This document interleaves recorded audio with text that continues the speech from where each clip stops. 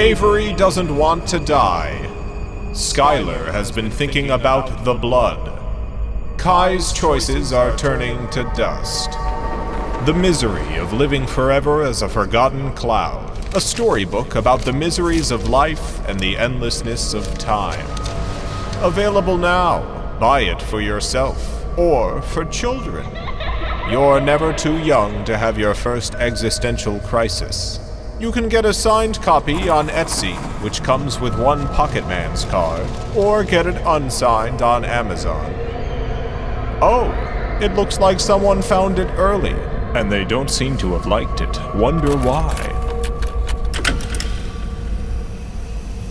I have been a fan for over 2 decades now. I have purchased everything ever that has been released. I am being a good guy and not returning this, but I will say it is the worst he has written. Dark comedy is great when he remembers to include comedy.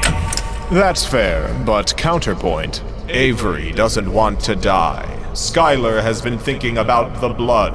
Kai's choices are turning to dust. A storybook about the miseries of life and the endlessness of time.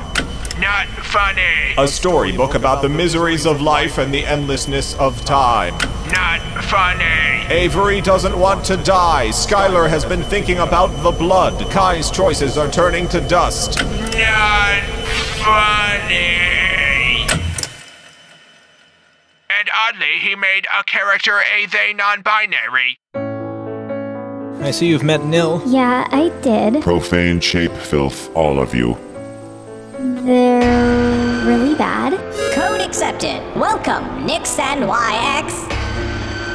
Hey everyone, we made a new game called The Raccoon Who Lost Their Shape. Oh my god, what? Whoa! Well, would you look at that? Are they alright? Sometimes heads come off. Dr. Sand is here. I've never met them before. Oh shit. The misery of living forever as a forgotten cloud. Get it today and experience the misery yourself.